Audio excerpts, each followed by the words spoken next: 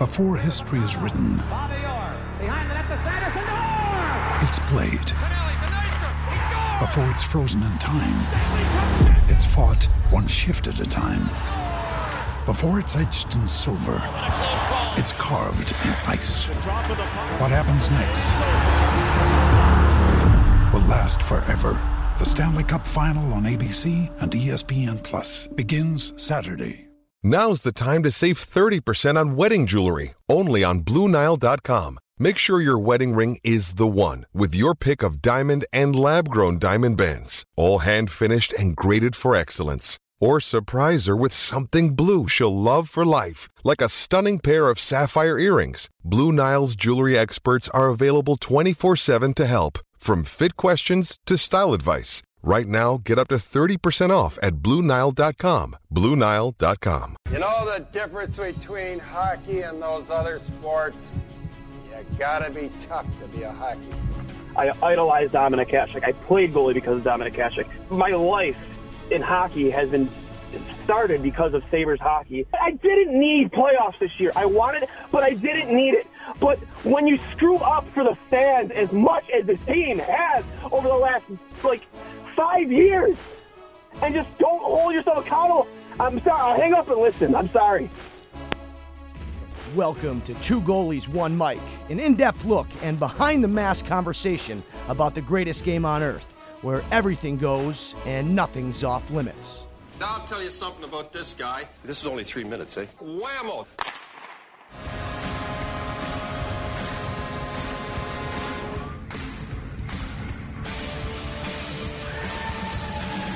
Welcome, everybody, to episode 106 of Two Goalies, One Mic. I am, of course, Dwayne Steinel, joined by Ryan Jury from the Instigators podcast, again, without Cully.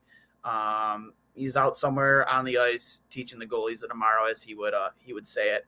But, again, glad to be joined by Ryan. It's been a minute since we've talked. And a big day in hockey, a lot of announcements, some extensions, some retirements, just a lot to talk about and go over here on this fine Tuesday evening. Ryan, how have you been?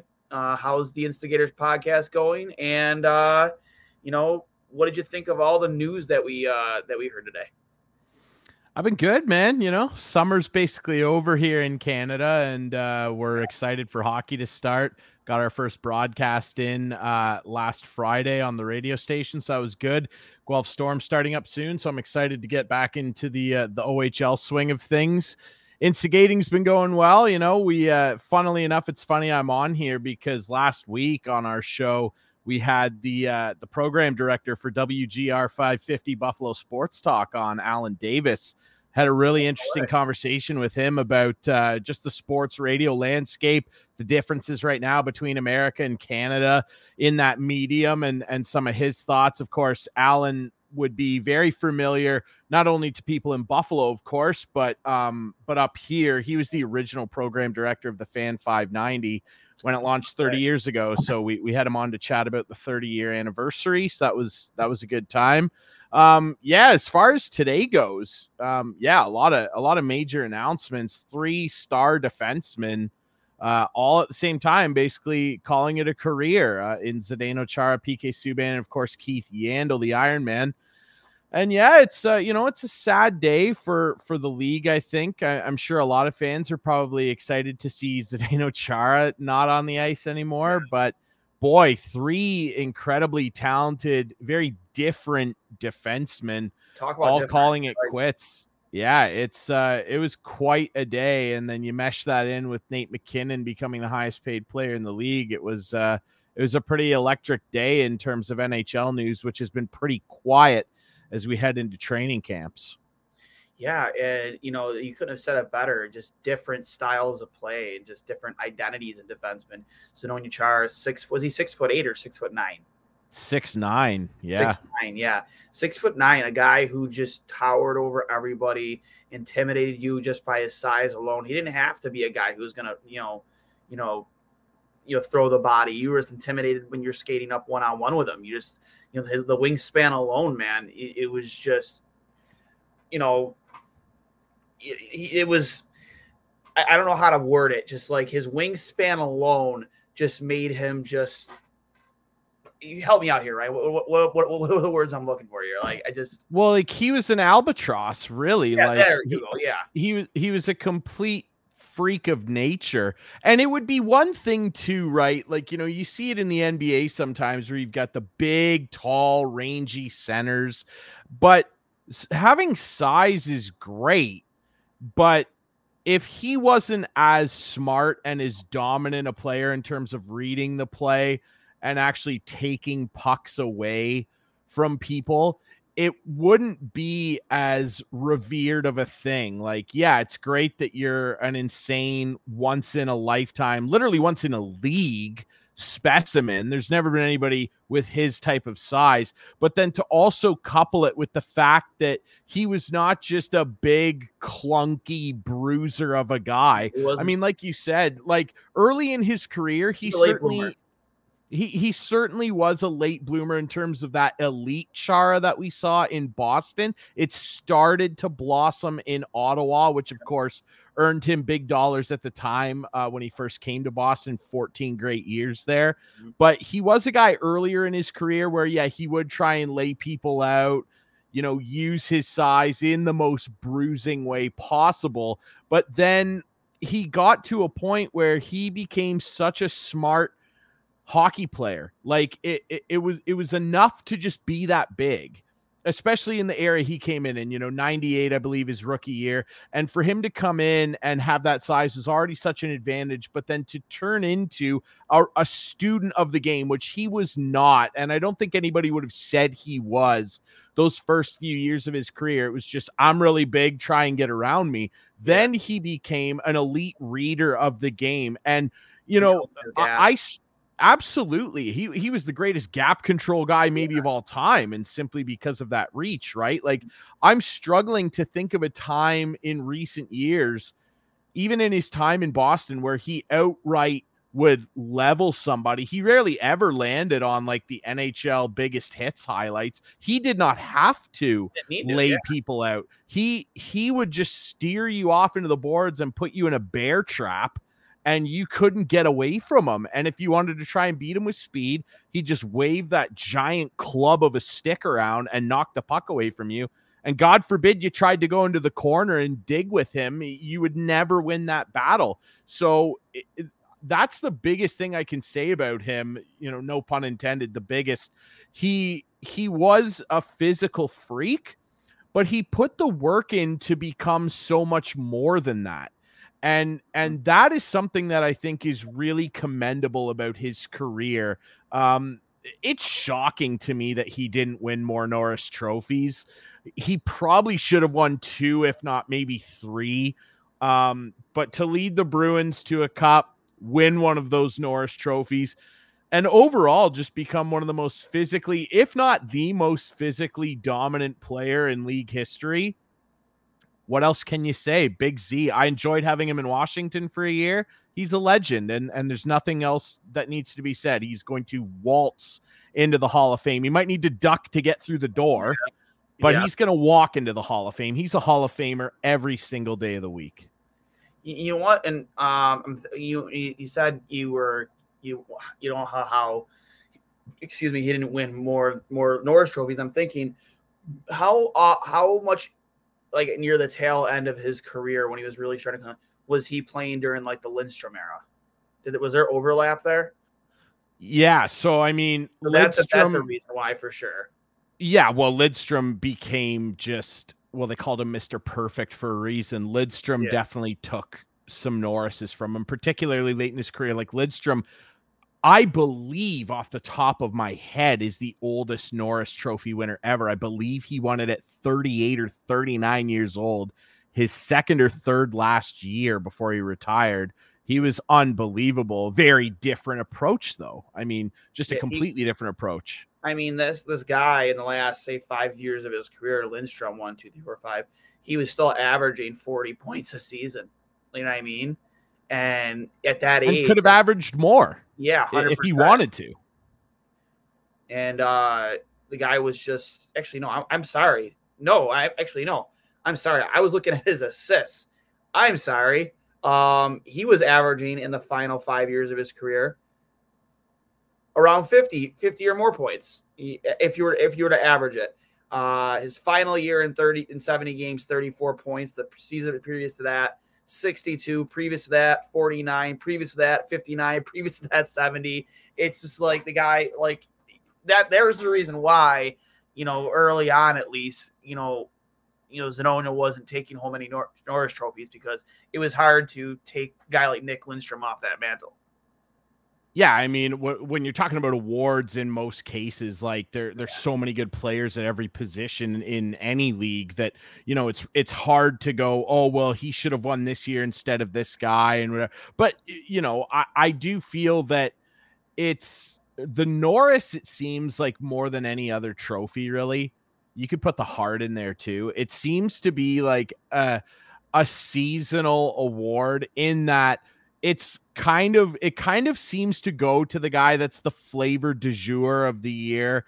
Like media members will attach to one guy and the way he plays and go, look at this, just look at how unbelievable this is. And everybody kind of, to a large degree, gets sucked up into that hype train where one year you could literally go, look how smooth Nick Lidstrom's doing everything. Nick Lidstrom, I don't think ever laid a body check his entire career. Oh, man. But just so smooth. He didn't need to. He was a robot. It was just like, oh, you're going to try and chip the puck past me, knocked it down, sent it down the ice. Datsuk's on a breakaway, scores. Yep. It was just like Nick Lidstrom was playing chess while everybody else was playing checkers. That old adage, right? Where Zdeno Chara was playing bumper cars and he was the biggest bumper car on the ice. But that's not to say that he wasn't a smart defenseman like we just talked about, but that's what I mean. It's like one year, oh, look how smooth Nick Lidstrom is as an operator back there. Never panics. Look at all the assists.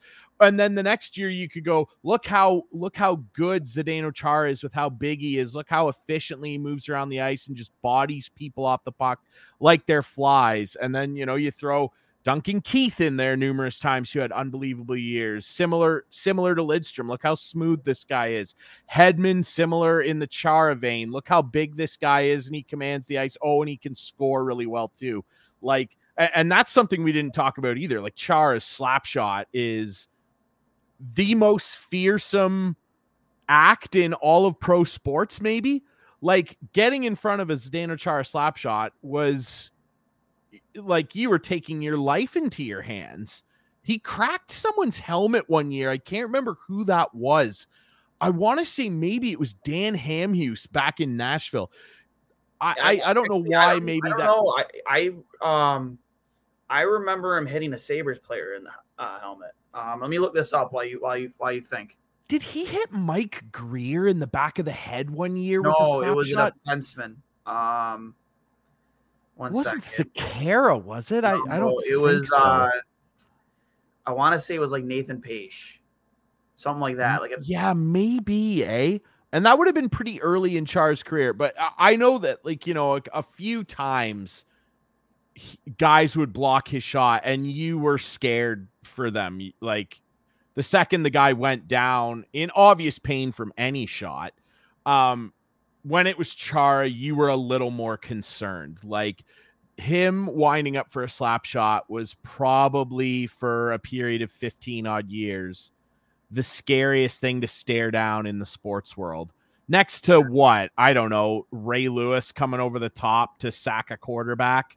But even then, Ray Lewis isn't coming at you at 111 miles an hour. No. Still scary, but you got this chunk of vulcanized rubber getting launched like a missile. He was a scary dude and just so well-rounded. It's incredible that he put the dedication in to become so much more than just, hey, look at that big guy. There's been lots of big guys in the NHL, none bigger than him. And I actually wonder maybe if it would be a sound argument to make that no one became more improved over their career to turn into what they became than Zdeno Chara. Because when he first showed up on the scene, it was just like, look at this giraffe of a guy. And he's ragdolling people in fights. And of course, immediately you bring that at the Brian McCabe, clip. It's infamous. he threw Brian McCabe around like he was wringing out a dish towel. It was just like, what are you doing over here? I'm doing laundry. He folded him up like a chair. It was unbelievable. And like in that, watch that fight. It's not even a fight. It's literally a wrestling match where one guy is involved. Chara, I've watched that clip hundreds of times. I don't even think Chara throws a punch. Probably. That entire clip. He literally grabs McCabe, who's doing this. Out muscles you. And he's just like, what are you doing, little person? Like, get out of here. Like, it was hilarious, you know? And for him to just become what he became outside of being this big, scary guy to becoming literally one of the best defensemen of all time. Like, he is. And he carved out his own path. And, you know, like his dad was a professional wrestler. He trained with him every offseason, would just run up mountains in Slovakia with like weighted backpacks on. It's like ridiculous the commitment this guy had to play that long and be as effective as he was into his 40s. I think that says everything right there. For him to want to have that level of compete, because it had to have been like pretty difficult for a guy of his size to maintain a level of conditioning where he could still be an effective player, especially as he got older. And for him to have that and continue to put himself through that kind of grind all the way into his 40s. I mean, what else can you say? I don't know that there's really anything else that needs to be said about the guy. He's a legend. Yeah, when I used to think about, like, I can't find it. I know somebody on the Sabres had their helmet dented by Chara, and I remember because I think he went and asked Chara to sign the helmet after, like the helmet had just a giant dent in it. That'd be a keepsake. Yeah, 100%. I can't remember the player's name. You know, maybe somebody in the comments when we air this, you know, we'll be able to refresh our memory, but I'm almost positive it was a Chara slap shot, dented in a Sabres defenseman's helmet. But one player that came to mind that was real scary was when it happened to Philip Deneau. Yeah, that was, and I remember even Chara was rattled after that happened. Oh yeah, for sure. Like there were probably a couple times where he caught somebody and was, you know, a little afraid. And Deneau would be like probably the most recent example where it was like, oh boy, is this finally the one where someone really got hurt? And he did get pretty hurt, and like, thank God he was okay. And like, yeah, it says a lot about Char too. Like, he reached out to him and everything, and well, yeah, man, patched that up. You're human, you know. Like, yeah, of course, you know, and I know he did a lot of great stuff back home in terms of youth hockey schools and donating back, and just an all-around solid guy. And, you know, bigger than being the legendary player he seems like a legendary person, and signed that one-day, you know, contract to essentially retire as a Bruin. And of course, he's an all-time Bruin great. I mean, you put him right up there with the Orrs, the Brad Parks, when you're talking about D, you know, Espo, all those great Bruins, Jerry Cheevers, like over the years, he is right up there, if not potentially in the top 3 in terms of all-time great Bruins. Like, you can argue through the years, if it's so many great players over the years, Milt Schmidt, like we're going way back now, but you know, I'd be interested to see where like longtime Boston sports fans would rate him in terms of all-time Bruins. Certainly, like, he's got to be top 5. You would think he'd be top 5, but like, that's the level of player we're talking about that's no longer in the NHL. Like, he carved out that significant of a career in an all-time great NHL city. And yeah, what else can you say? He said, and, you know, he was so great for the city too, how much he gave back. There are so many stories, the different charity work that he did with the city of Boston. Just like, you know, it's hard to say anything negative about Zdeno Chara outside of maybe making fun of his size. I know a lot of fans, at least here in Buffalo, would call him Chewbacca and stuff like that, which, I mean, for me, I mean, that's not really an insult. Like, Chewbacca's awesome. So, like, hell yeah. You know, for me, it was, you know, how can you, it's like almost like Patrice Bergeron. Like, how can you possibly say anything negative about that guy? There's nothing you could say negatively about him. Like, He was such a good ambassador for the game, ambassador for Slovakia and hockey in Slovakia. He was Slovakian, correct? Yep. He was a great ambassador for Slovakia and hockey. Not a lot of NHL players. There are a ton that come out of Slovakia. Like, you think probably two of the more polarizing ones, to my memory, are probably guys like him and maybe Miro Shatan. Who else? Hossa. Yep. Yeah. Marian Hossa. There aren't a ton. There really aren't. I mean, I know Slovakia had a very, very good draft this year, if I do recall.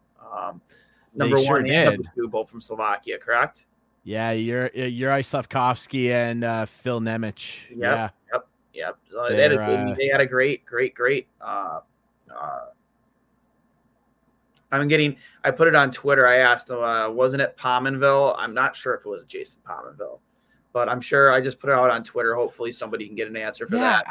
I feel like if it was Pominville, we'd remember, because like Pominville was like a star player. It was like player. a random. It was like, I want to say it was like a random, like, just defenseman who was here for like, a seventh. He was like a seventh defenseman. He wasn't like anything. It wasn't. I don't think it was like, your Henrik Tallanders or anybody like that. I think it was someone probably on a penalty kill that took their life into their own hands. I remember him going on the block the shot and seeing it and then turning his head away from it.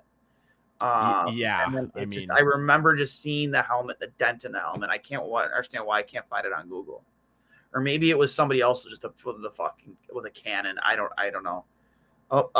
Just for not your country. Oh, from Craig Morgan.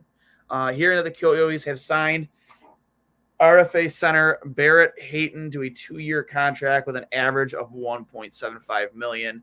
Hayton will be in camp and available at medium day. Another thing too, what's their faces traded the defenseman. That trade that went down, was it yesterday? Nick which one? It was Nick it was with Dallas, wasn't it? There was a trade. If there was, I missed it. It wasn't a big one, but hold on. Nick wow, we sound so professional right now. Hold on, I'm gonna find it. But regardless, I'm searching Nick. God, what was it?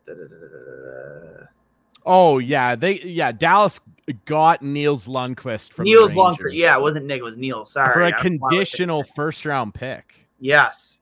Interesting. So yeah, we had that happen. A little bit of action in the NHL. There was also the Oilers signed defenseman Jason Demers and Ford. There's another thing. Jake Virtanen finding himself on a tryout agreement, a PTO. Don't know how much I agree with that. I know some friends in Vancouver, when it was rumored he was he might be back with the Canucks, completely against it. Just not a great human being, and he didn't really play that well in the KHL, where a guy that you would expect to have his talent with that much more open ice would be able to perform, and he didn't. I think he was less than a half a point per game player, if that. So he wasn't anything special. So I'm surprised to see the Oilers really take a chance on him. Well, I am not surprised because they took a chance on Evander Kane. So, but yeah, I mean, somewhat different circumstances. Like, I don't think that, Evander Kane is anybody's, particular favorite human being in the NHL. And he has, gotten himself into a lot of trouble and somewhat taken responsibility at times in interviews for it. In the very least, his quite evident gambling addiction, which has, clearly to whatever varying degree that we're not all familiar with, affected many other avenues of his life. And, that's neither here nor there for all of us to know at this point. It really became an unfortunate game of he said, she said between him and his ex-wife, which is unfortunate because there's kids involved. Virtanen, bit of a different situation in that he was accused of such a heinous crime. And again, look, like, Here's what I'll say for both sides, because there's two hard lines that are drawn whenever something like this comes up, particularly with a famous person or an athlete or whatever. There's the people that will go, he should be written off and never have an opportunity again. And then there's the people that go, he wasn't proven guilty. How can you say that? Like, blah, blah, blah. Where's the line?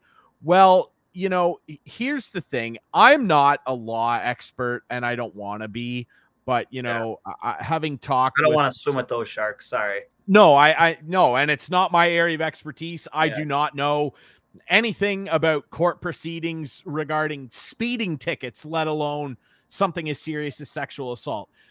There is a great person on Twitter who's on a great show I listen to up here out of Vancouver called The Broadscast. They're one of the best shows out there. The Broadscast is great. Sam Chang is a lawyer and has a lot of expertise on law. We had her on Instigating a while ago to cover the Hockey Canada scandal.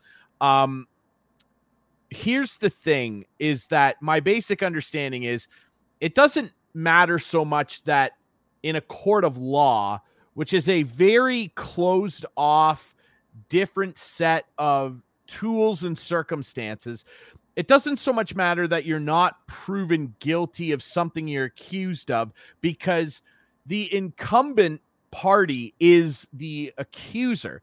You have to prove within the court's rules, by the way, which do not always really reflect society. It's incumbent upon you to prove without a reasonable doubt to a jury of your peers. That's a key element here too. You have to convince 12 people that you don't know that this occurred, right? Mm-hmm. So there are a lot of sexual assault myths out there. Oh, she did it for money.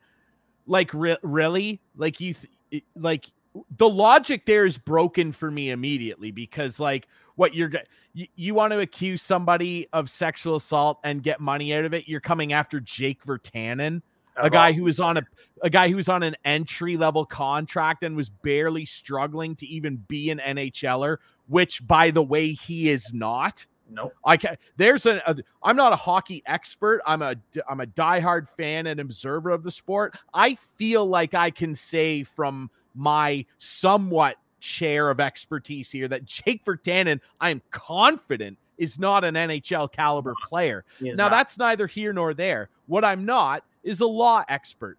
And it doesn't matter at the end of the day whether you say, oh, people deserve second chances. How come these people that get themselves involved in these situations, how come their second chance always has to be at the highest possible, level of earning power or prestige?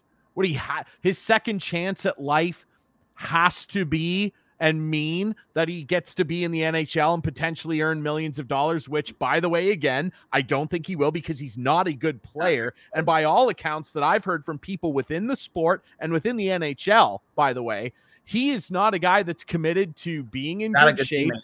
He's a bad teammate and constantly showed up for training camp out of shape. Yep.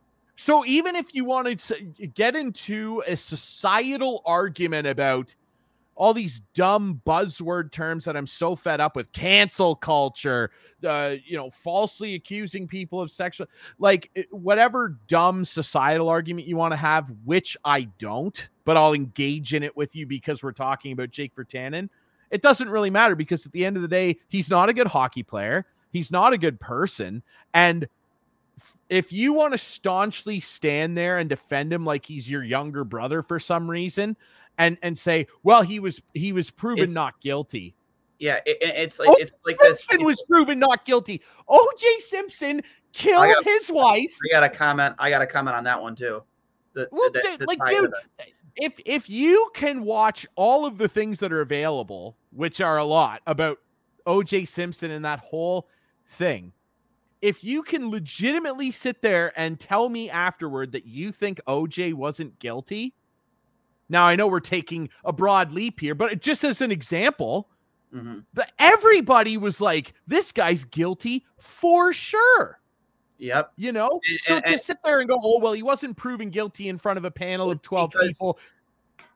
It's a hard crime to prove. Well, OJ wasn't put on trial. The system was. That's the reason why OJ got off, because OJ himself wasn't put on trial. The system itself was put on trial, and that's why he was found not guilty. Anybody with half a brain and watch the trial. My dad still has that entire trial on VHS. He has it on taped VHS. You see those. So many people recorded it, man. Oh yeah, man. He still has the whole thing, and amongst many of other things he used to tape on the VCR. But the OJ trial, he has.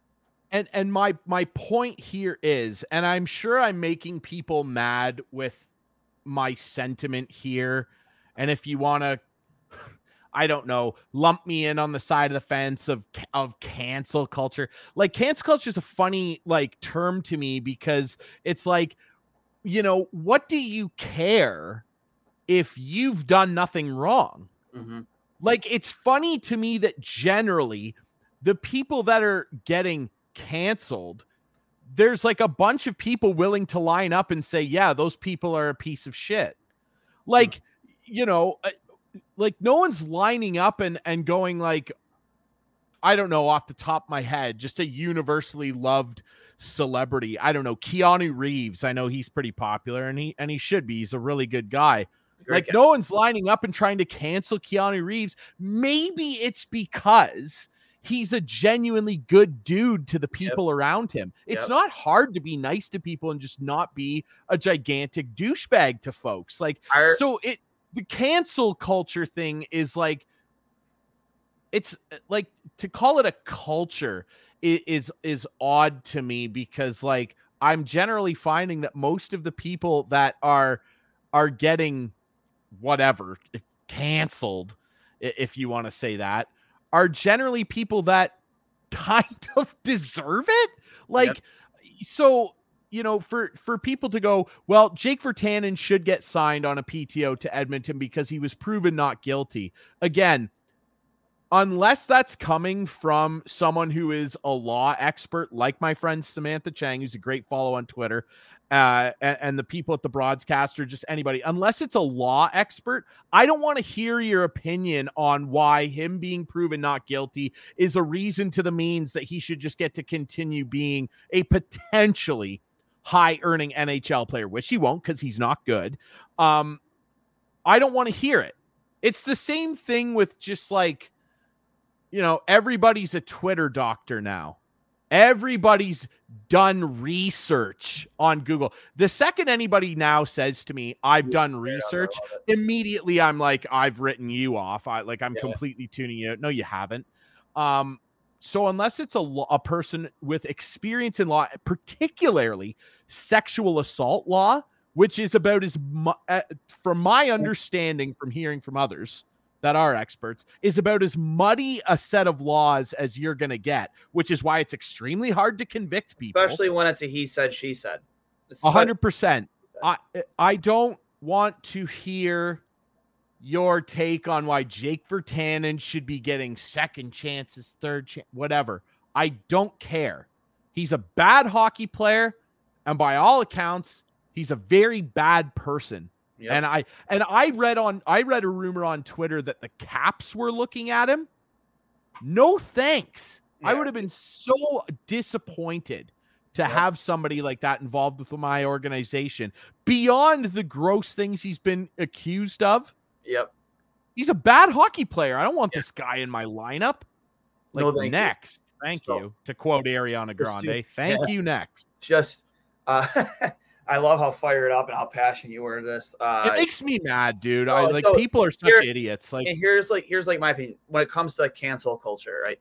Is it a thing? Yes, it is a thing. But when I say it's a thing, I think there are people out there who do maybe, like, I'll put myself, for instance. You remember back on Twitter what happened with me. I'm not going to bring it up. Yeah, I remember that. Yeah, I thought I was unjustly there were people out there who didn't like me for whatever reason, had an axe to grind with me, and I'm not going to say names. Anyways, was what I did on Twitter, was it misconstrued? Yes, because my intentions were pure. But some people took it as an opportunity to say, look what he just said on Twitter. Look what he did on Twitter. And you know what I mean? It was like, It was it like, wasn't even like on the same kind of level. No. Like, but was it a mistake on your part that you owned up to? Yeah. Was it this? Like, no. I'm not trying to compare the levels of it. Not at all. But like, there's stuff like that where was it a mislapse on maybe timing on my part? Yes. But do people go over the top to find anything? Yes, yeah, exactly. They do, but they always have. Yeah, that's the thing. Is like going, cancel culture. Yes, it's always existed, dude. It's just that we see it on such a minute level now because of the internet. Mm-hmm. We can go on Twitter right now and look up just about anything and find 800 negative comments about it. Oh, 100%. Somebody that's getting nailed to the cross, like people will tweet.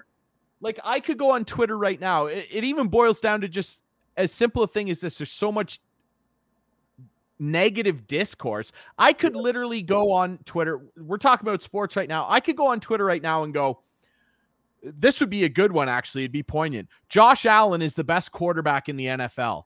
I think that. Mm-hmm. I could literally tweet that and maybe have one or two people from Bills Mafia tweet back at me and go, hell yeah, Josh Allen's the best. And then get like a bunch of negative hate and go, how could you say that? Patrick Mahomes, like, you know what I mean? And it's just like, I think McDonald's is delicious. McDonald's is like, it's just like people fighting. Like, you know what I mean? You know what I mean? Like, it's, the people who, when they have an axe to grind, and if you give them even a minute reason to grind that axe, they will. They'll do anything. That's what I was trying to say. Like, I wasn't trying to compare my situation with Connor Britannic, because those are completely different stratospheres. Completely different stratospheres. But when we talk about cancel culture, there are times where somebody is unjustly like thrown to the targeted because of somebody else's acts or somebody else's way of thinking, when they don't even know the person that they're throwing to the sharks. They don't know that person's character. They don't know that,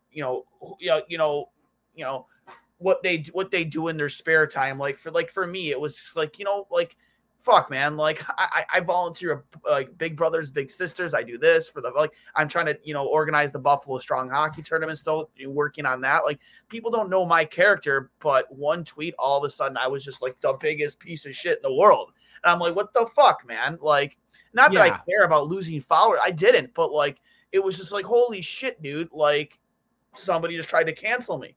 But like, people like to just kind of, overconstrue things. And I think like everybody on the internet, to a degree anyway, and I stopped caring about this years ago, and it's a healthy thing to do, is just so concerned with appearing right. Like appearing like they're right all the time. And it's just like, you like those people that are just constantly jumping on, and starting dumb arguments over something. McDonald's is delicious. McDonald's sucks. Like, whatever, it could be the dumbest thing. Those people must be so fun to like sit around the Thanksgiving table with, because it's just like the people that can never admit that they're wrong are the worst people to have conversations with. I've admitted plenty of times. So like when Jack Eichel's returning to Buffalo, I was on the drop on ESPN.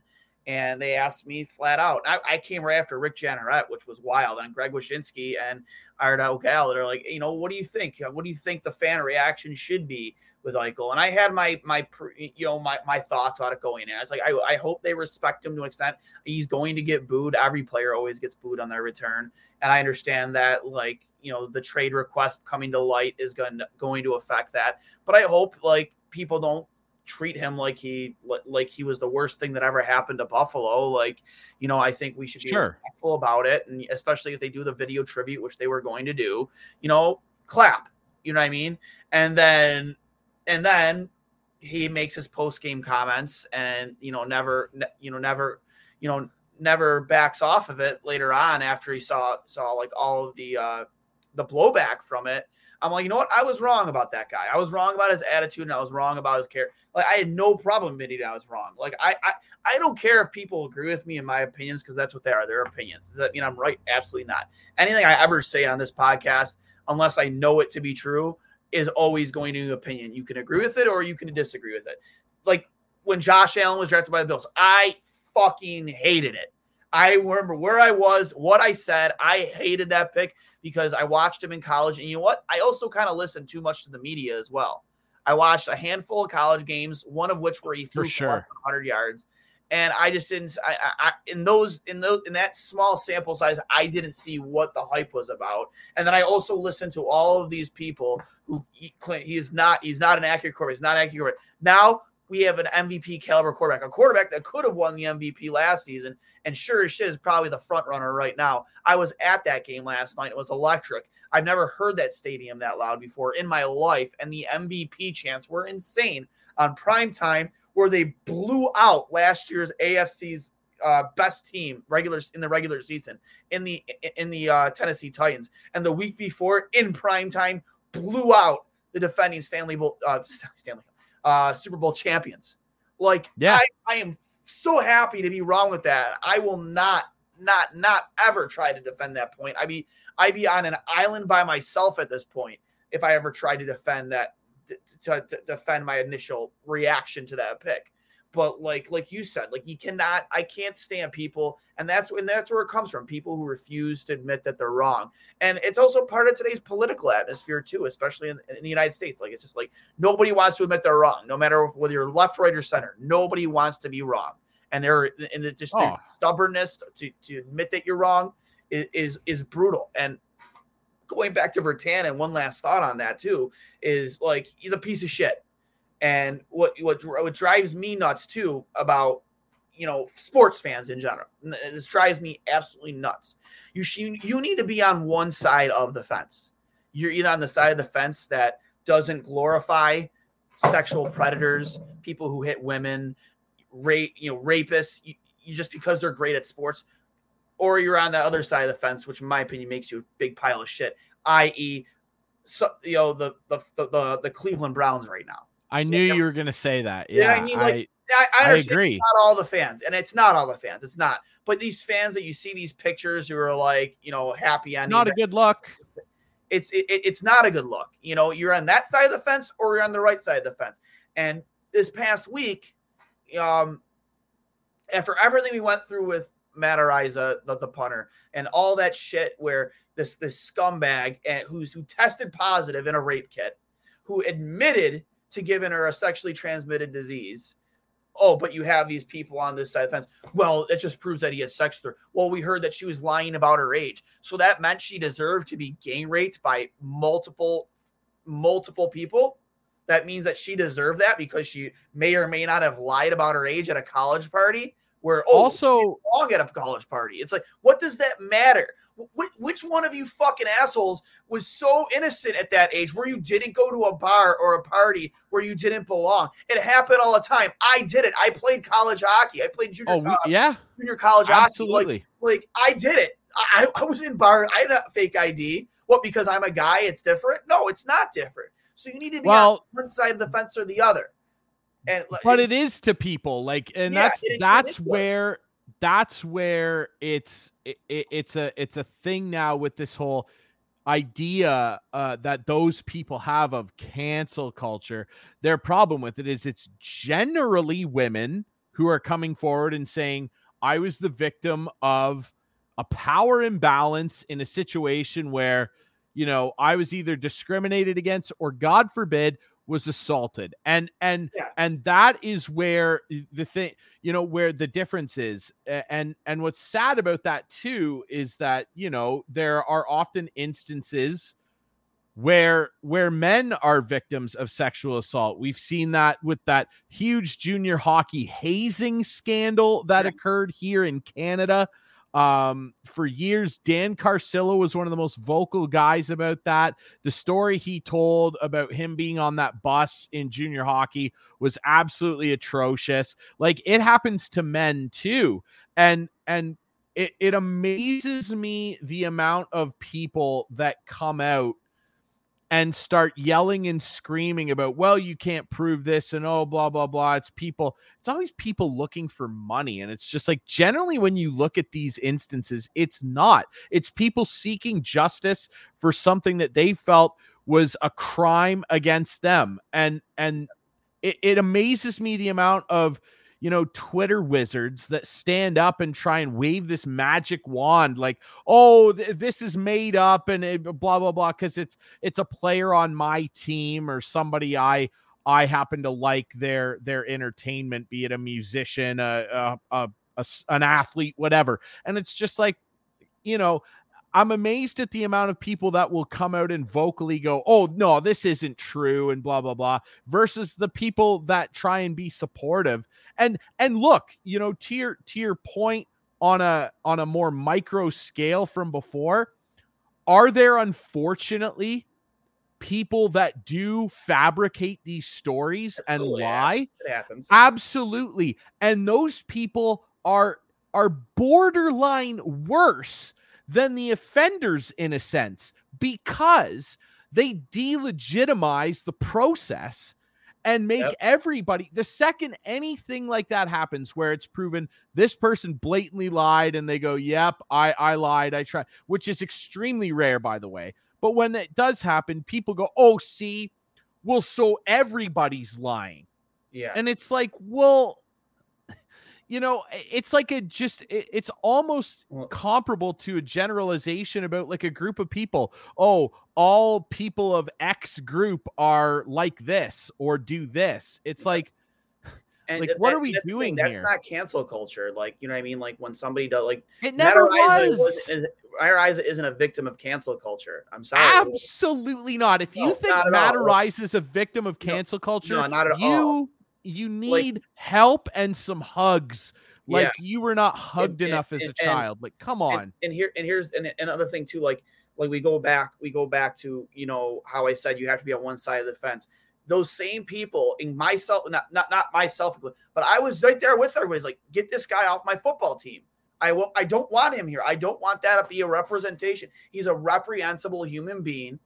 He doesn't deserve to play professional football, and he needs to answer for his crimes. I said, get him off my team. Like, I am on that side of the fence, not just because it's my football team, because I'm a human being and I feel for the victim. But and then there's people that were going, oh, well, we should wait until all the facts come out. It's just like, it's because they were going through the civil process of, going after money. But here's the thing. They already tried to go through criminal court, but as we mentioned earlier, in a he said, she said, she was the only one in that room with multiple men that can speak for herself. There were witnesses on her behalf that said, yeah, she walked out of there, looking like she'd been roughed up. And then you have these people who are claiming like, well, she was lying about her age. Still doesn't mean that she wasn't assaulted, man. And that's not a means to an end here. Yeah. And then and then you have these people that are on this side of the fence, but then you have some people on that side of the fence.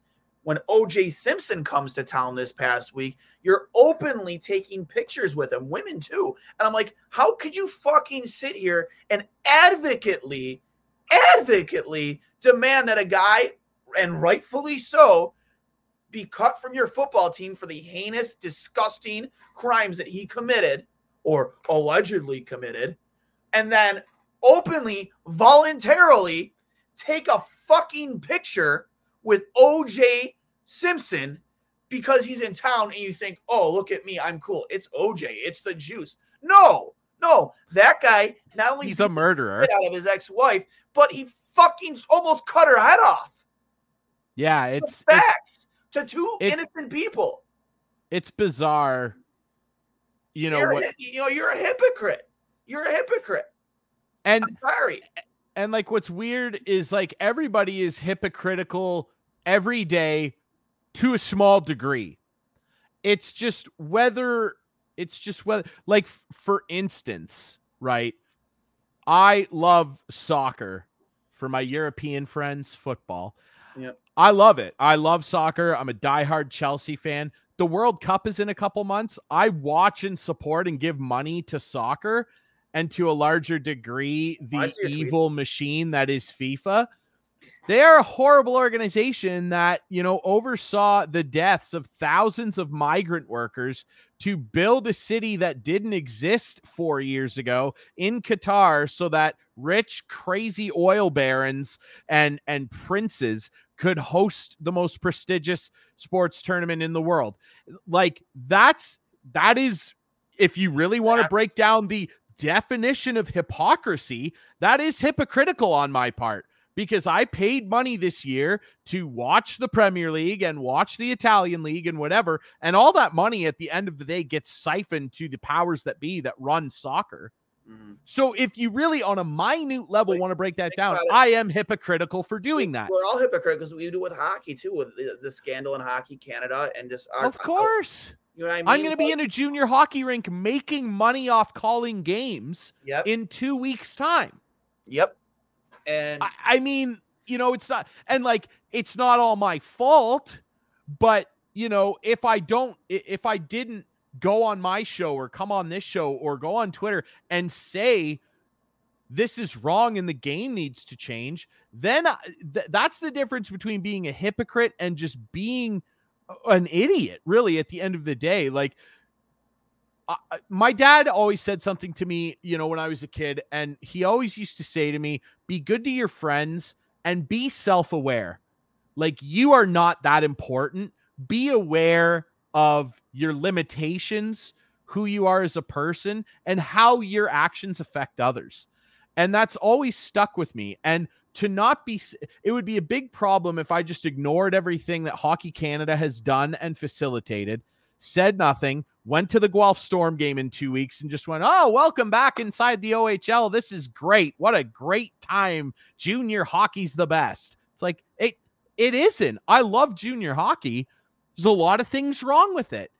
And that's the difference. You got to be self-aware enough to go, hey, like, is what I'm doing negatively impacting people that I really, at the end of the day, when it comes to this screaming about Jake Virtanen deserves this and blah, OJ that, at the end of the day, is it doing anything for me? And is it negatively impacting people that have been sexually assaulted and have suffered with that for years and years? You're making them go through it twice almost, If you can't bring yourself to a point of basic empathy, I don't know. I don't want to be involved. I emphasize with victims because I know victims. I was a victim, and I think everybody knows somebody. Yeah, and for me, and I don't really want to get into it because I've just now recently kind of come to the not grips, but the ability to really talk about it with certain people openly. But it was because of the strength of Andrew Peters and talking about it openly on his show when he was on the radio and now his podcast, where I reached out to Andrew and I thanked him for his strength because it gave me the ability to be more open about some of the things I went through when I was a kid. Again, I don't want to get too much into detail because I'm not. No, and that's your prerogative. You know what I mean? Like, but it was because of his strength and his ability. I told him, I sent him a message on Twitter and I said, I hope you read this. And I sent him a long message telling him my story. I want to know you're a hero because you're an individual who's so masculine, and everybody who knows you and knew your career knew you to be this big masculine man, this enforcer, this guy who's willing to go out there and defend his teammates, the guy you wanted to walk down a dark alley with. And you had the ability to tell your story about what happened to you when you were a kid. Being that person that everybody saw you are, and to be able to show that vulnerability and the strength it took to tell that story. I said, you're a hero, man. You don't even understand it. You may not think of it, but the fact that you told that story, other people are going to hear that, and it's going to help them through their struggles like it has me. And it's going to help other people to open up and talk about their problems, not keep it bottled up, and not and not cause them to. I mean, it doesn't cure depression, but maybe you do open up to your friends or maybe your family or talk to somebody about it to help yourself, so you aren't just another statistic later on in life. You know what I mean? I'm gonna have Brady Leavold from I'm sorry, he just changed his name of his podcast from have you seen his stuff on Twitter? Brady Leavold.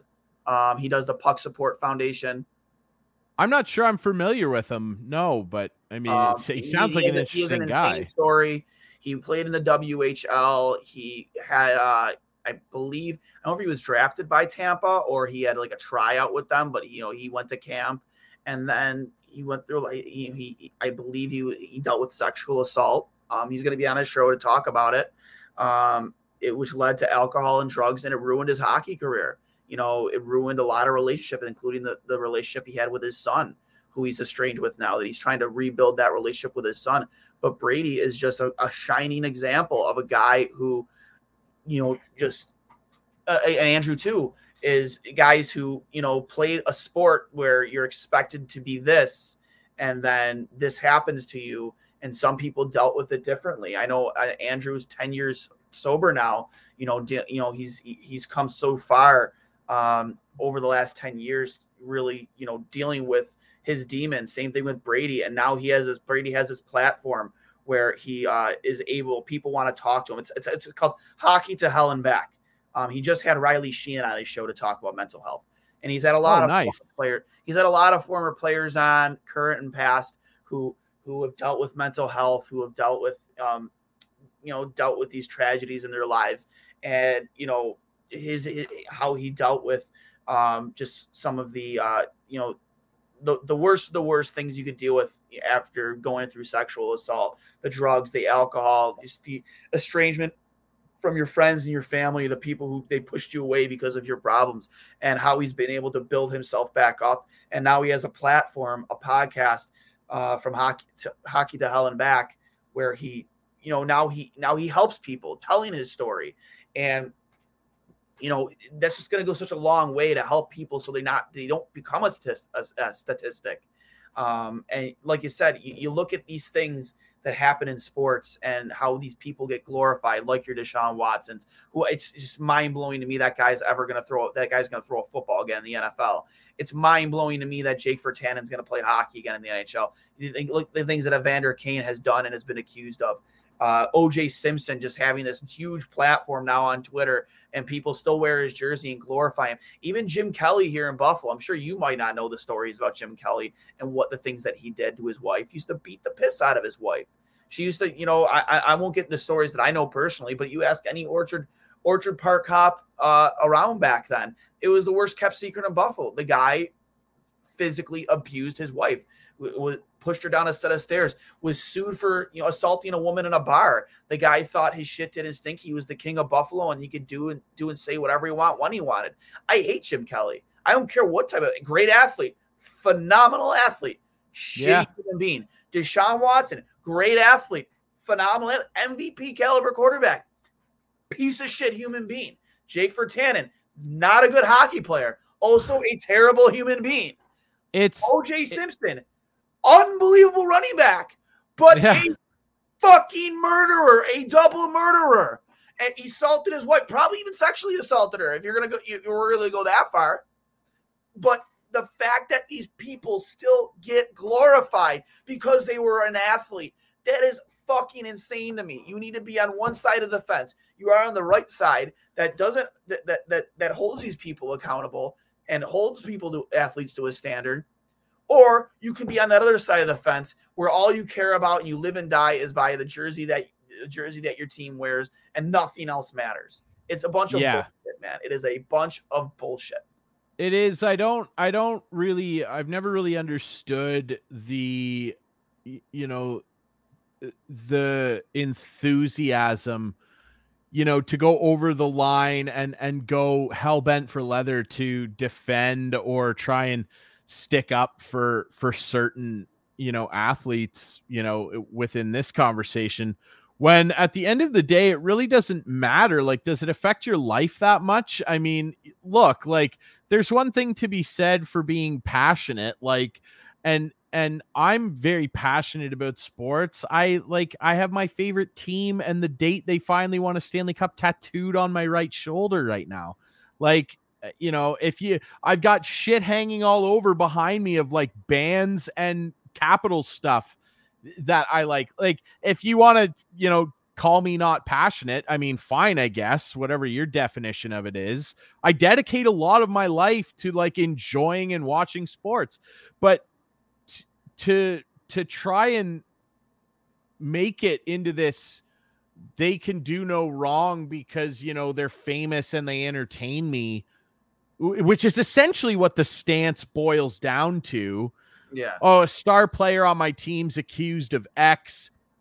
And your immediate first thought is, well, now we're not going to finish in first place. It's like, okay, man, like as if like the team just stops. Like, you know, the franchise can't go on anymore. Like a great example, like people, I know this for a fact, like, because you know how the old adage, the internet is undefeated, you know. All the people that were posting, I'm never going to a Washington football game again if they change the name from the Redskins. The deep history of the team. We won Super Bowls. I'm canceling my season seats now. And like some of the people that were like tweeting that, they're taking selfies at the season opener this year. And people started sharing it like, is this you, bro? Like, no, you're not. You're not changing. If tomorrow, it's so wild. Stupid. It's wild. Like, no, that's not cancel culture. Asking for you to have empathy for, and just understanding of why that team name was wrong, and the fact of what those people went through and what their heritage and what their ancestors went through. Asking you to have empathy, to not call your football team the Washington Redskins. That's They're still going to play on Sunday. What's the problem? Yeah. Like I'm more concerned about what the beer's going to cost. I don't care if the team name changes. If the Washington Capitals change their name tomorrow to the Washington Trombones, guess who's ordering a jersey? Yep, you are. I don't care what the team name is. Yeah, like, is it cool to have a good team name? Yeah, I get. Like, but I'm still gonna go. Yeah. I'd actually argue you're less passionate than me if something as simple as a name change. It's no one's asking you to change your family crest or something. Yeah. Like, why are you taking it so personally? The team didn't ask you to give blood. You know. Yeah, it's not going to cost you anything. They're still going to play on Sunday. You're still going to go and tailgate and eat 600 sausages and beers, and you're going to go in and not even remember half the game anyway because you're lit from drinking at 8:30 in the morning. What's the big problem? It actually like doesn't make sense to me. Like the people screaming about they're not called the Redskins, a proud tradition. Who gives a shit? Nobody. They've sucked for 30 years. Make a new tradition. If my team sucked as bad as Washington did for 30 years in the NFL, I'd want them to change the name and make us forget that ever happened. Yeah. Who cares? Agreed. Go to the tailgate, eat your hot dog, and shut up. Like that. Like that's it. If you want to argue about the stats and the skill of the players, I'm here all day for that. Absolutely. I think Josh Allen's a better quarterback than Patrick Mahomes. Sorry. Yes. I'll have that argument all day. I don't want to argue about this dumb when Patrick Mahomes can throw the ball 80 yards without putting effort into it downfield and also run over a linebacker the way Josh Allen does, then I'll entertain the idea of Patrick Mahomes being the better quarterback. But until he does that, he's second to Joshua Allen. Sorry. Now, I didn't want to turn this into a giant political discourse discussion, but like, that's just kind of where it goes. We really did go off the rails once we start talking about Jake. But you know what? It's positive conversation. We talked a little about like cancel culture. Like there are things that, yes, deservedly so, they need to be canceled. You know what I mean? Can we just have a bit of perspective, folks? See ya.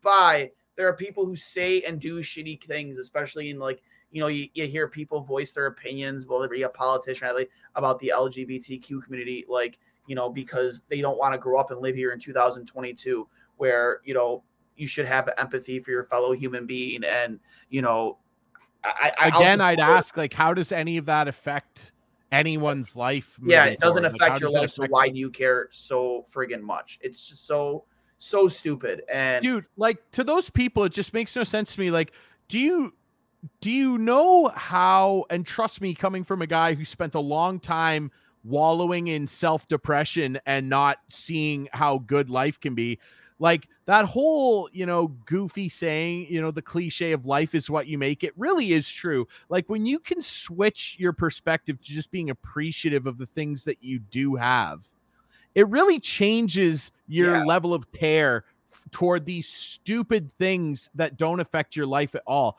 I could not care less what gender somebody wants to be identified as, what color their skin is, what their culture is, what church you go to. I really don't care. If you're a good person, good for you.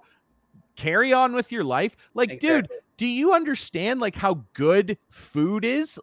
Anytime that you're just oh, the way that person over there is acting's bother me. Dude, eat a chocolate chip cookie. Have you had one? They're unbelievable, dude. Yeah.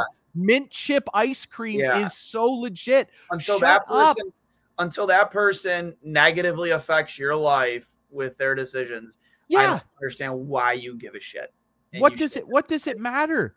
Eat ice cream and watch television. It's so good. Why are you getting wound up about what your neighbor is doing in the privacy of their bedroom? They're not making you watch. Who cares? I hope we don't piss too many people off of this conversation. I don't care. I don't care. Neither do I. But I understand. So these conversations need to happen sometime. You know what I mean? When I say we went off the rails, I didn't even try and cancel anybody. I didn't even try and cancel anybody. I'm just saying how I feel. I just feel like there are a lot of people. I cancel Jake Virtanen. I cancel Matt Ariza. I cancel OJ Simpson. But those people canceled themselves. Exactly. We didn't do it.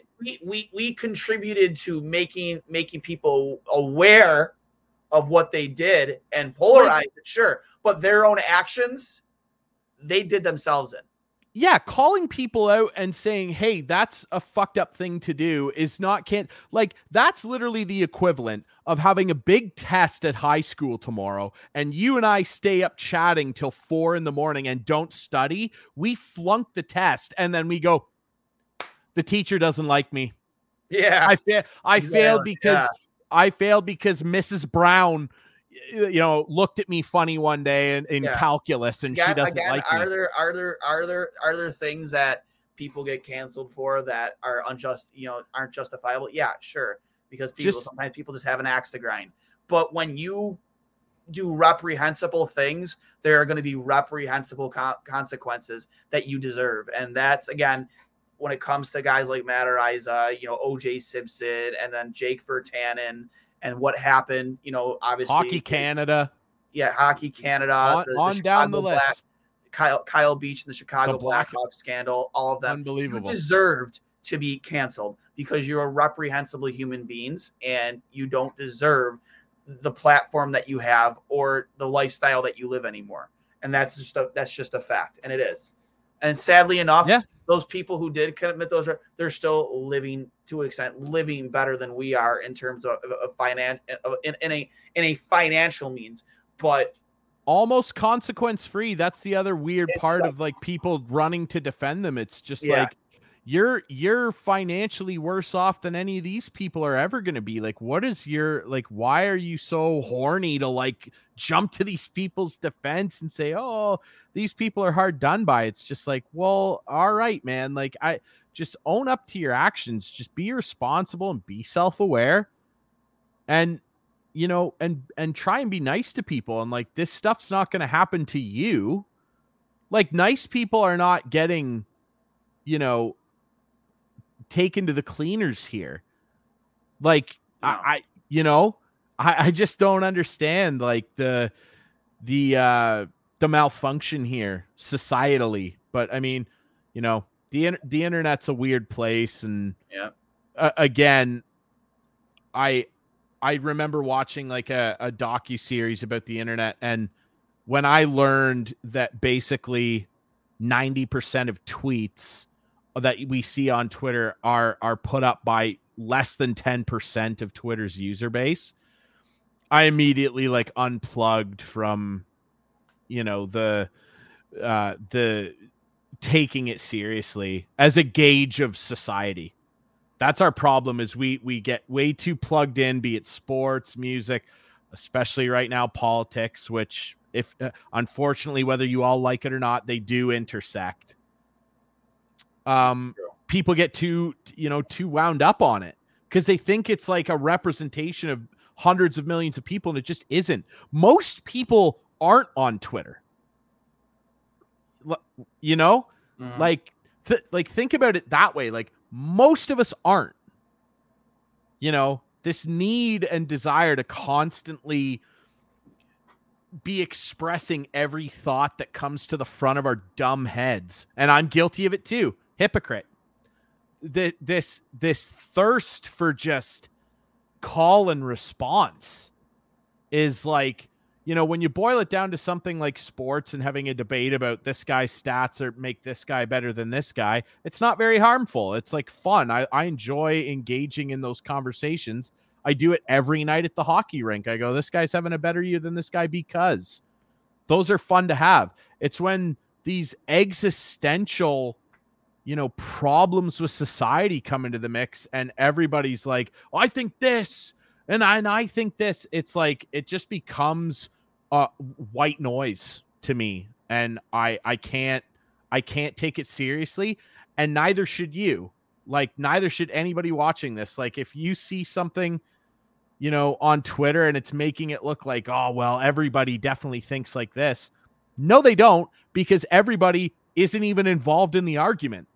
So just like, that's my point. Like, don't take it so seriously, That's really the problem with society. We all need to take ourselves way less seriously. We are not important, dude. They found like organisms on the moon the other day. Yeah, we don't matter, dude. Yeah, and it's like, barely a news story. It's barely. What are we even talking about? None of this matters. But I love this show. And anybody who treats life like that should take a Zdeno Chara fucking slap shot to the fucking dent their head. Yeah, like, come cheeks, on, honestly. To the butt cheeks, honestly. And it was Nathan Pace. I just got confirmation from another. Amazing. Dude, Nathan look at Pace. The memory on I'm you. I'm pretty positive he asked Chara to sign the helmet too.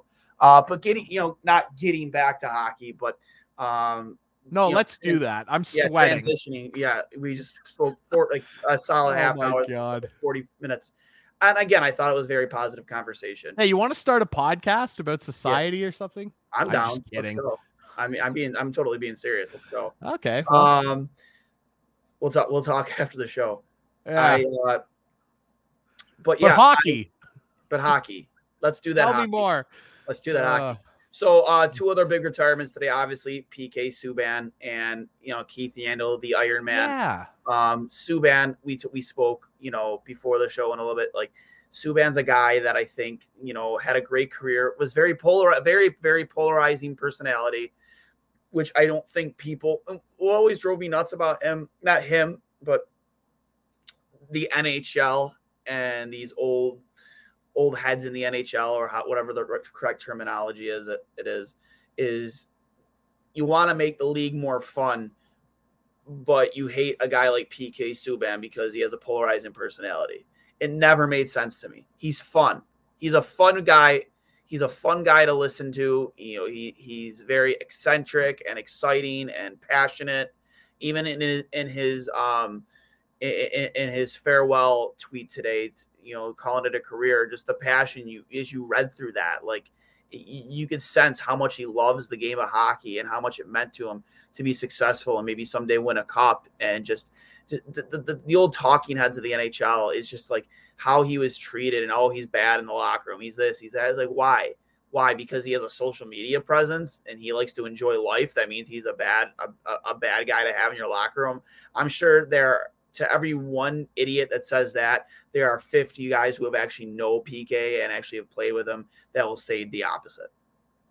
Well, yeah, that's the sentiment that you got basically, in people talking about him on sports radio and sports shows, certainly up here, and people responding to his social media posts like he was a beloved guy. And really, like, look, I don't want to, paint everybody that had this opinion, because just because you had this opinion doesn't necessarily mean that you think this way.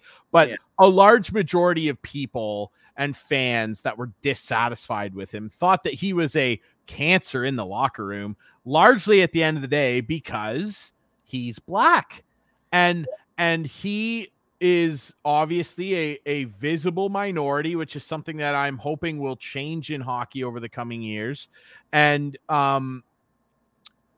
it's just bizarre to me that it's like, oh, why is he a polarizing personality? Is it because he tweets, or is it really because he listens to hip hop music and does things a little differently and doesn't listen to good old boy country music in the locker room like your average pasty white guy from Saskatchewan? Yeah. Now, I love people from Saskatchewan. Don't get mad at me here. I love the prairies. I'm just saying that for a lot of people, that's really what it boiled down to. Yeah. Well, he doesn't look like me, and he doesn't do things like I would do it in a locker room. And that doesn't apply to everybody. Obviously, no, it doesn't. It does not. The people who are most critical of him, it does, because it's like you don't want to accept that this guy was you don't want to admit that, in his right? Prime, when he was healthy, absolutely electric to watch on the ice. Oh, one of the most fun defensemen. Personality. One of the most fun defensemen of the last 30 years. Like those first few years in Montreal, when he was wheeling around behind the net and clapping one-timers from the top of the dot, he was a freak. Anybody would have taken him on their team, and it took acquiring a pretty, at the time, legendary defenseman in his own right in Shea Weber to get him out of there. And it always struck me as funny, the whole thing and paradigm and seeming issues with his personality in a place like Montreal, which has built a culture and a history on being that team that was all about the flair and the showmanship. And when you look back on the legends of that franchise, they all loved PK. They all thought he was amazing for the organization, let alone what he did in the community and making that significant lifetime donation to the Montreal Children's Hospital. I was in Montreal a few summers ago, and there are multiple big murals of PK on the sides of buildings in there. And of course, you've got your Bellevos, your Rockets. There are a lot of PK murals. This guy was beloved. And when you look back on the history of that team and you think of Le Dimon Blonde, Lafleur flying down the ice with the hair flapping in the wind, the Rocket, who took on the establishment of the NHL, maybe more so than any player before or since, and really stood up for the French-English divide and took it to task back in the 50s and the Richard riots. If you're not familiar with that, look it up. It was incredibly unjust what happened to that guy back then. And then you think about the Bellevos and the Ken Drydens, a franchise that marketed and succeeded off the back of eccentric characters who did things differently, and they took pride in that. They were very much an identity of the French people and the French Canadians, and built a culture that was different to the other teams in the NHL. And so it always struck me as bizarre that he, from some fans, was received that way. And we have eyes. You can distinguish pretty quickly what the major difference is between PK Subban and Maurice Rocket Richard. You can see it pretty quickly, can't you? And unfortunately, people took that and went, oh, well, he acts a little differently and brings a bit of a different energy than what I'm used to. And so, he's polarizing all of a sudden. What the hell are you talking about? He was so much fun. I would have taken him on my team any day of the week. I wish him well in retirement. He's going to walk into a broadcast booth or a show. Guaranteed he'll have a podcast. He should have a podcast immediately. I'll be a day one subscriber. One of the most interesting and really, in terms of who he is as a person and his personality, giving superstars that we've ever seen in the NHL. He was so forthcoming with who he was as a person, and his brothers kind of, went on that journey with him in the NHL, and his parents are really cool people. His dad was a school principal for a long time. Like, this guy was everything you want in a superstar. One of the most marketable players I can think of off the top of my head of the last few years. But because he doesn't do everything all vanilla like Sidney Crosby and, quietly go home to Halifax and I don't know what he does, fish for clams or something. Like, I don't know. Like, and that's fine. That's Sid. And I love Sid. Like, it's fine that Sid's like that. But because he does things so different, oh, well, he's a problem and whatever. I never bought into it. I love the guy and I wish him all the best. Yeah, I me as well. I loved watching PK. It was a shame to see injuries really hamper the back end of his career. Oh, I still think he has some left in the tank and the right structure. Guy can really still contribute to a power play, and I still think he'd be a 30, 40 plus point player in the NHL, again, given the right circumstances. But again, I loved watching him play, especially those years in Montreal and the early ones in Nashville, seeing him play with Suter. It was electric. And then, just unfortunately, just the way things ended up for him and just the injuries. And again, as we spoke to before, it was just, you can't help the fact that you're hurt, and it sucks. And it's, just wish maybe the media would have treated him a little bit better. And I don't know. Some of them. Yeah. But, and then obviously Keith Yandle, the Iron Man of hockey, calling it a career, a guy who really epitomized that tough, the narrative of what it means to be a hockey player.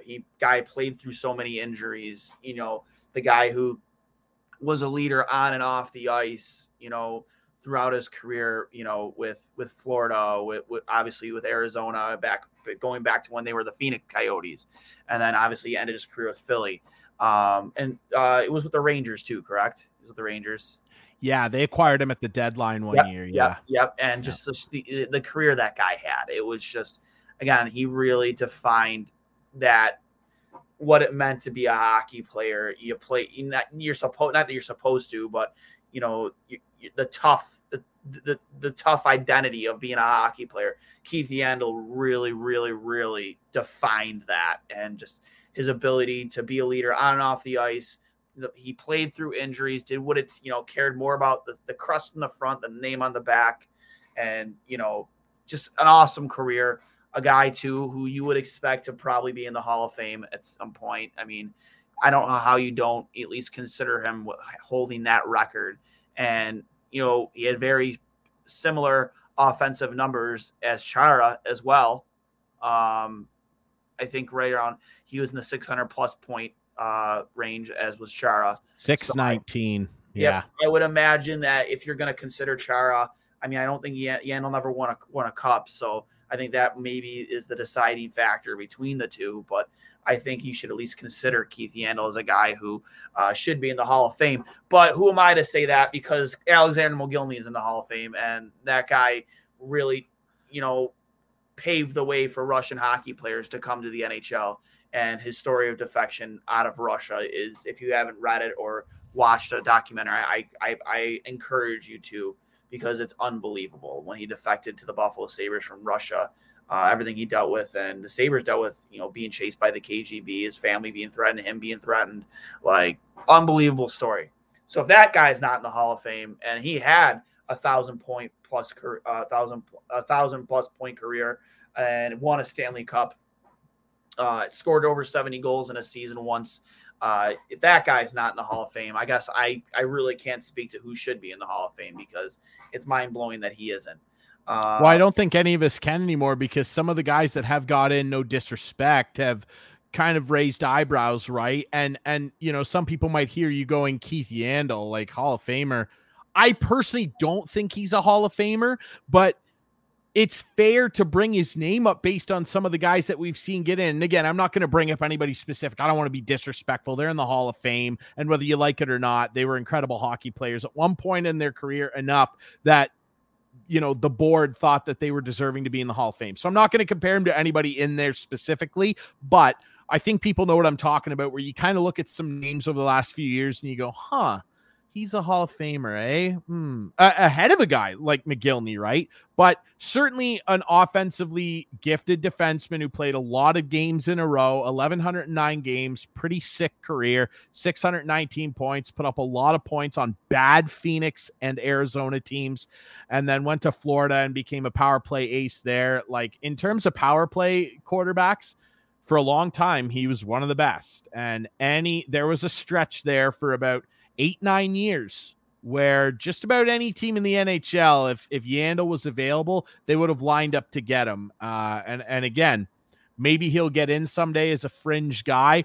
For me, I don't personally feel like he's a Hall of Famer, but based on the history recently of the Hall of Fame, if he ever got in, I wouldn't kick and scream over it. Yeah. Maybe I'd raise an eyebrow, but he was a really great player, and you know, by all accounts, a great person. You know, like when the Boston Marathon bombings happened, he's from Boston, and he did a lot of fundraising and gave a lot back to his home community. I remember as well, like after that happened, and he actually got involved in particular with a young family where they lost their son in the bombing, and Keith Yandle was his favorite player. He did a bunch to help that family out.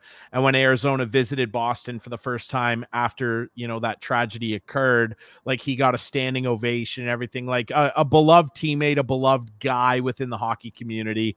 And again, congrats on a great career. I mean, you know, you play 1,000 games. I don't care, you know, in any era, at any position in the NHL, you're a special player, and he should be remembered as such.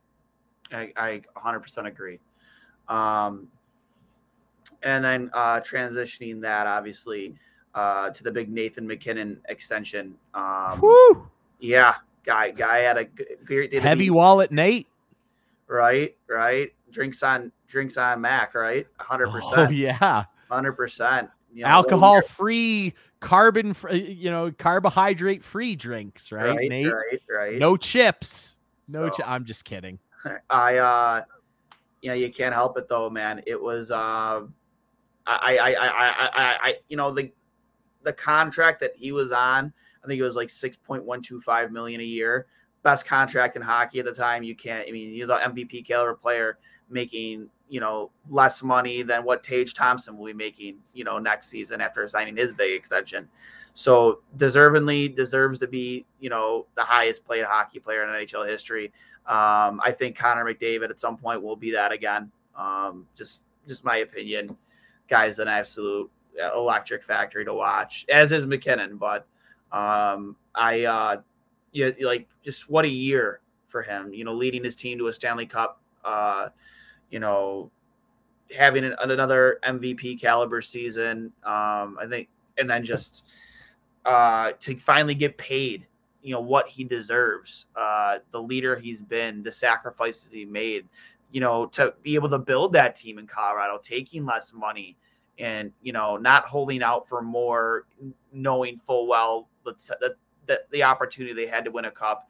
And you were able to bring in guys like Nazem Kadri and, to pay those guys the extra piece to your team to put you over the top to finally win a cup. Just a true leader. True definition of a leader, again, on and off the ice, and a great ambassador for hockey, and is really happy to see him finally get paid. Yeah, I agree. 12.6 average. He's getting 100,000 more a year on AAV than McDavid, obviously, who was the highest paid on annual average value. Yep.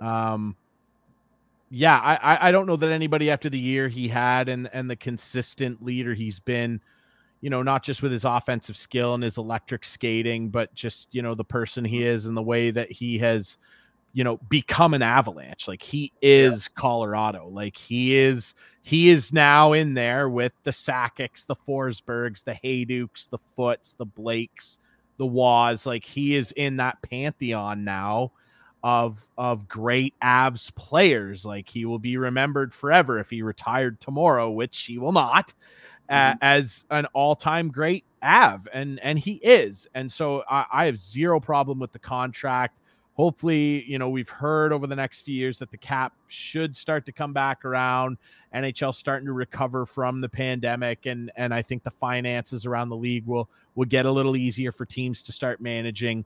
I will say that I do think Austin Matthews is going to blow past this in 2 years' time. Next July, he's eligible to sign a new deal. I think it probably lands safely north of 13 million AAV, and he will deserve it.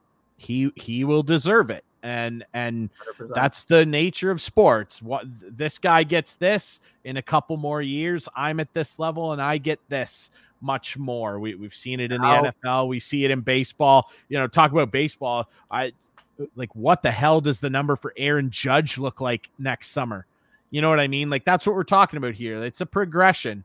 And if anybody's out there saying, "Oh, Nate McKinnon doesn't deserve that contract," I don't know who you've been watching for the last, 8-9 years. Okay. He absolutely does. And good for him. Good for him. What a year for Colorado. And he deservedly so, like you said, cash is in. Yep.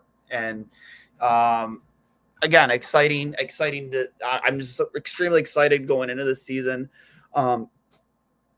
Teams that, you would assume that are going to be right there, right, continue right there off, your Colorados, your Toronto Maple Leafs, your Tampa Bay Lightning, those teams that are going to be absolute powerhouses still next season. I still think personally that the Lightning are my favorite out of the East to make it to the final next year. And I would say maybe Colorado again, even losing Nazem Kadri. Calgary is a very interesting team next season. They lost, honestly, one of my favorite players to watch in all of hockey, Matthew Tkachuk, who's just an absolute, built like a brick shithouse and plays in old-time hockey with, this era is worth a kind of finesse. I can't articulate it as well as maybe you or say Cully, but to lose that guy, you still get Jonathan Huberdeau, who, maybe he's, at 29, I think he's 30 years old now, and you get Mackenzie Weegar, but then you go out and you get, a guy like Nazem Kadri, who's just going to make that Battle of Alberta still so much fun to watch. You still expect Calgary to be a player out of the West. So, we'll see what happens. I'm excited, man. I'm excited to see where the Sabres end up. I'm sure as much as you are excited to see, if still sit there and watch Ovi, Chase Gretzky. And then obviously where your team sits going in the East, that's still a very tough Eastern Conference next season. As much as I hate on the Toronto Maple Leafs, they're still going to be a huge player no matter what, even though they're starting Matt Murray and that. Have fun with that. But the Sabres just went undefeated in the Prospects Challenge. Their young players looked phenomenal. Matthew Savoy is the real deal, and I'll stand by it, dude. He is the closest thing I've seen to a player like Danny Briere in a Sabres uniform since Danny Briere. He's so much fun to watch. Tyson Kozak, cannot believe that guy fell to like the 7th round of the NHL draft. I think, that may be in part to the fact that we did deal with the pandemic and COVID, and it made things more difficult maybe for scouts to scout, to see a guy like as skilled and as finessed and as smart as Tyson Kozak this weekend. When I got there to see him, like, wow, this team's gonna be very, very fun to watch in the future. And then Yuri Kulik, a guy who has already an NHL level release, shot and release. The game I went had a 3-point night against the Devils. Absolutely lit up their goaltending prospect, Nico Dawes. Was Nico Dawes in that? Yeah, he got good former Guelph Storm boy. Yeah, got lit up by the Sabres young guns at the Prospect Challenge. He'll bounce back. He got peppered for 6. I want to say it was 6 goals. But that won't bother Nico though. He just no, I won't. We were chanting Nico. We were in his head, man. We were in his head. I loved it. But Sabres prospects went undefeated. A lot of things to be optimistic about as a Sabres fan. Again, I don't think they're a playoff team, but if you want to be, go back to Bill's terminology, how often did we, look at Bill's teams and those graphics, during the drought years, and they were always a team that would be in the hunt. I think the Sabres are an in the hunt team this year. I think I agree. Outside looking in.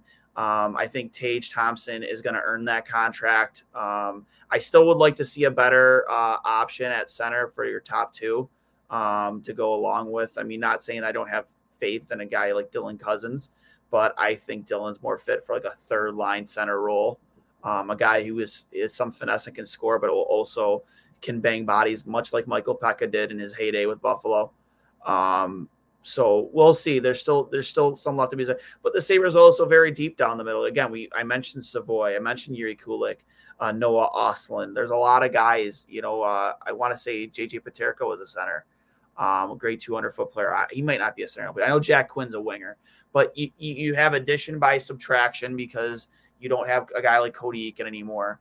But you add in Owen Power for a full season. You're adding either Jack Quinn and or JJ Peterka. I think that position should not be handed to Jack Quinn. As great of a year as he did it, as he had in the A last year, I think JJ is a much better 200-foot hockey player, and I don't think that spot on this team should be handed to anybody. Make them fight for it in training camp, and may the best player win. But I'm excited to see where this team is. You have Eric Comrie in that, who I think is an upgrade from what we had, and it'd be a good 1A 1B situation between him and Craig Anderson.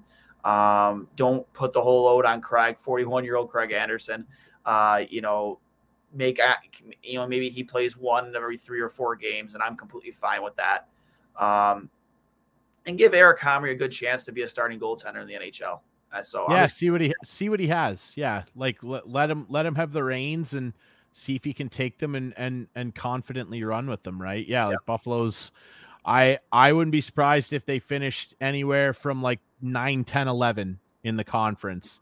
I don't think they're quite a playoff team yet, but they're really building a solid foundation. We've talked about this a lot, and as we should. This is a Buffalo show, but like Buffalo Sabres exciting hockey is well on the rise here, and we saw it midway through to the end of last year, and I think that they're going to cause teams a lot of problems this year and be a thorn in the side and really start laying that foundation down to where maybe another 1 or 2 years they become a consistent playoff force. Agreed. So with that being said, like I said, hockey is just about a month away. The start of the regular season, a little bit less. You got a taste of it in Buffalo here with the Prospects Challenge. You got to see a lot of the younger players, the younger stars that are going to be in the NHL in the next, couple of years. And like I said, Matthew Savoy, the kid looks like the real deal. And those are just the junior players and the European players we got to see. And the Russians, that's not even counting what you have in the college ranks. Your Ryan Johnson, your Devin Levi, your Eric Portillo, your Aaron Huglin in Buffalo, over in Minnesota. Like there's a lot of talent in the college ranks too that couldn't play in that tournament. So I'm super excited as a Sabres fan to see what this season brings. The Bills are going to really carry the conversation this year in Buffalo, but I think the Sabres are really going to create a buzz in this city again this season. And, and I hope for the same for your Washington Caps there, Jury. Yeah, we'll see. I'm like the in the very least, when you look at, the Caps and their 5-on-5 numbers and their defensive metrics, they were a really good team last year. And I just am excited. I'm cautiously optimistic to see them be a little better with Kemper and net, because they had well below league average goaltending last year and still had great team metrics. And basically, Russian Machine Never Breaks, which is like, the great Washington fan site. They always have great analytics on there. They basically wrote an article where they broke down in the offseason if the Caps had at least league average goaltending on most nights, they would have probably won the division. Like they would have won probably an extra 7, 8, maybe 9 games. Their goaltending really let them down. They scored 3 or 4 a lot, and ended up giving up 5 or 6. And it wasn't because they didn't have good structure. It would appear that way if you just looked at the scoreboard. It wasn't the case. They were actually a very well put together team and didn't have the goaltending well. Now they've got a defending Stanley Cup champion and a guy who has been a borderline elite goalie. I know Darcy Kemper's maybe not a guy that jumps out at people as an elite goalie. You look at his save percentage and his 5-on-5 goals saved above expected over the last 4 years. He's top 3, and he's number 1 in 5-on-5 save percentage. He can stop the pucks that he's supposed to, and I couldn't have said that about Vitek Vanacek or Ilya Samsonov. I wish those two well, but I'm excited to have Kemps in net and see what some of the old war horses can do. Got traded from Washington, got traded back to Washington. It's just like that guy was a little bit suitcase, man. Just a little bit. So we'll see. I'm cautiously optimistic. I think they're due for at least one more good year. Yeah. And we're gonna pay a little homage, as I mentioned earlier. We're gonna watch a little bit of a grainy video of a very spry Zdeno Chara hitting Nathan Pache in the helmet with a puck. Wow, you found it, eh? Yeah, I found it. Well, somebody else found it. I'll give him a shout out here real quick. John Stanton at JFuzzyWuzzy on Twitter said, I remember watching it too, man. And he went and found it for me on Twitter. So appreciate it, John. We'll have to get you something. Thanks for finding that for us. Real quick here. Nope, not video file. We're going to share screen. Where is the window? There is Twitter. And we'll bring it up right here. Watch on YouTube. Can you see it? Oh, yeah.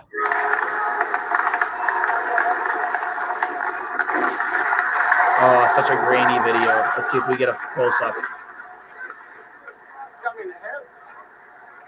I knew it was Nathan Pache.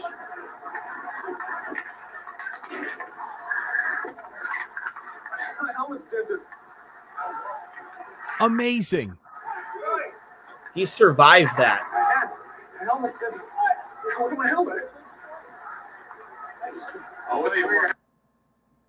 I wish we can get like the slow down. Oh my God. Oh no. Oh no. It's Dangle. We got Dangle, a quick Dangle. I recognize that voice anywhere. Oh, who one of the best. But yeah, I love that you can just hear him going, it's dented. My helmet. Yeah. Incredible. I wish we could find a slowed down version of that. But for sure, man. I knew I remembered that. Chara, absolute beaut. Congratulations on a career to him, Keith Yandel, and of course PK Subban. All three of them are amazing ambassadors for the game of hockey.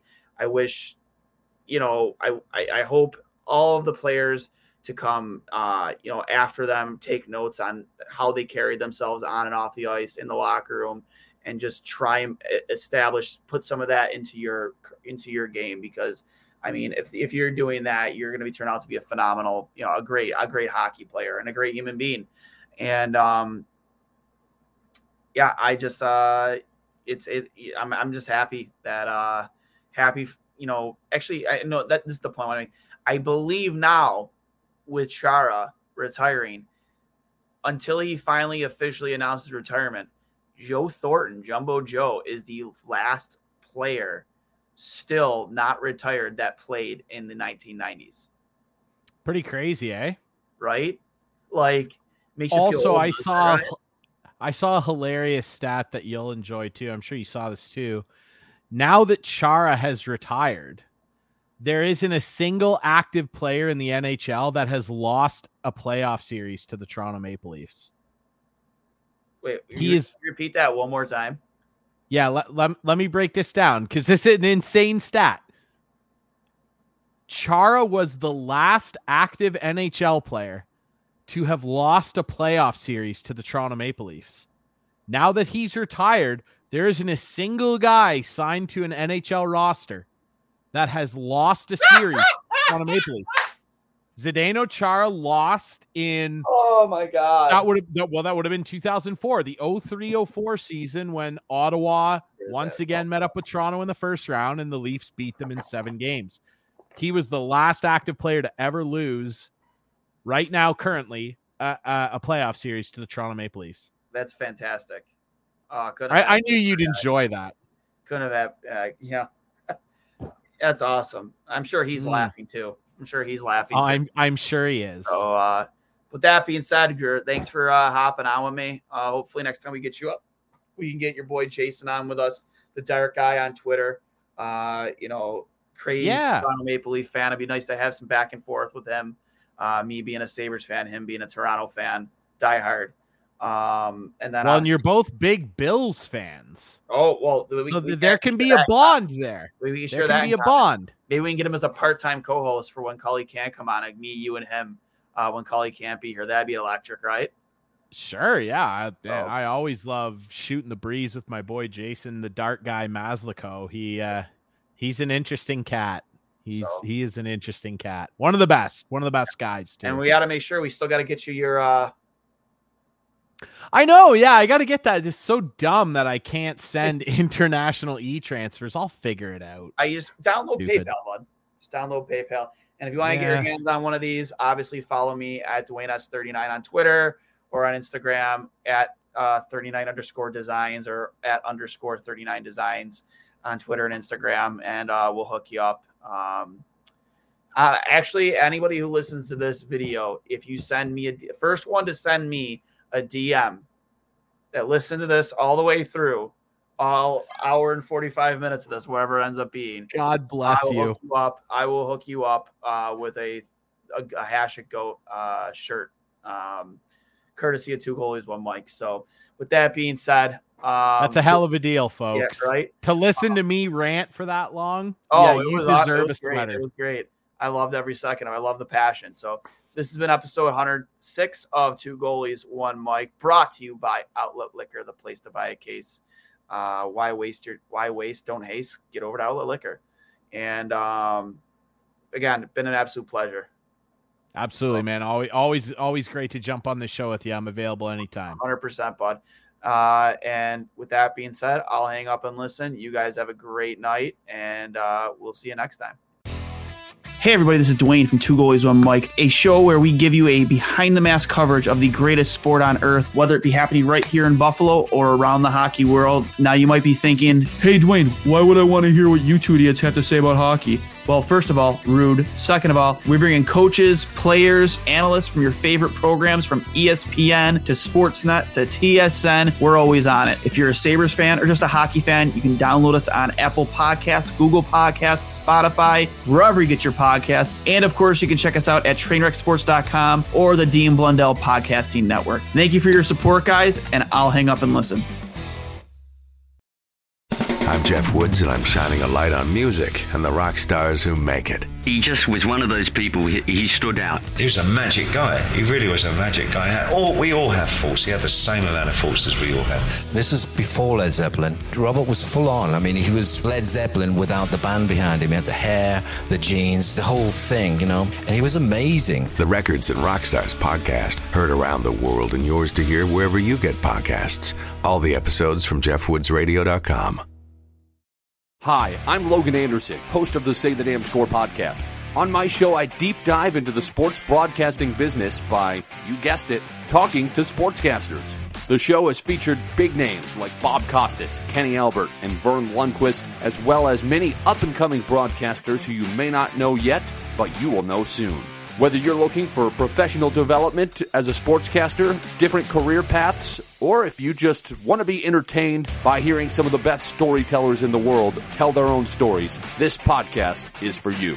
You can subscribe to the podcast on all major podcast platforms, or you can visit our website, saythedamnscore.com.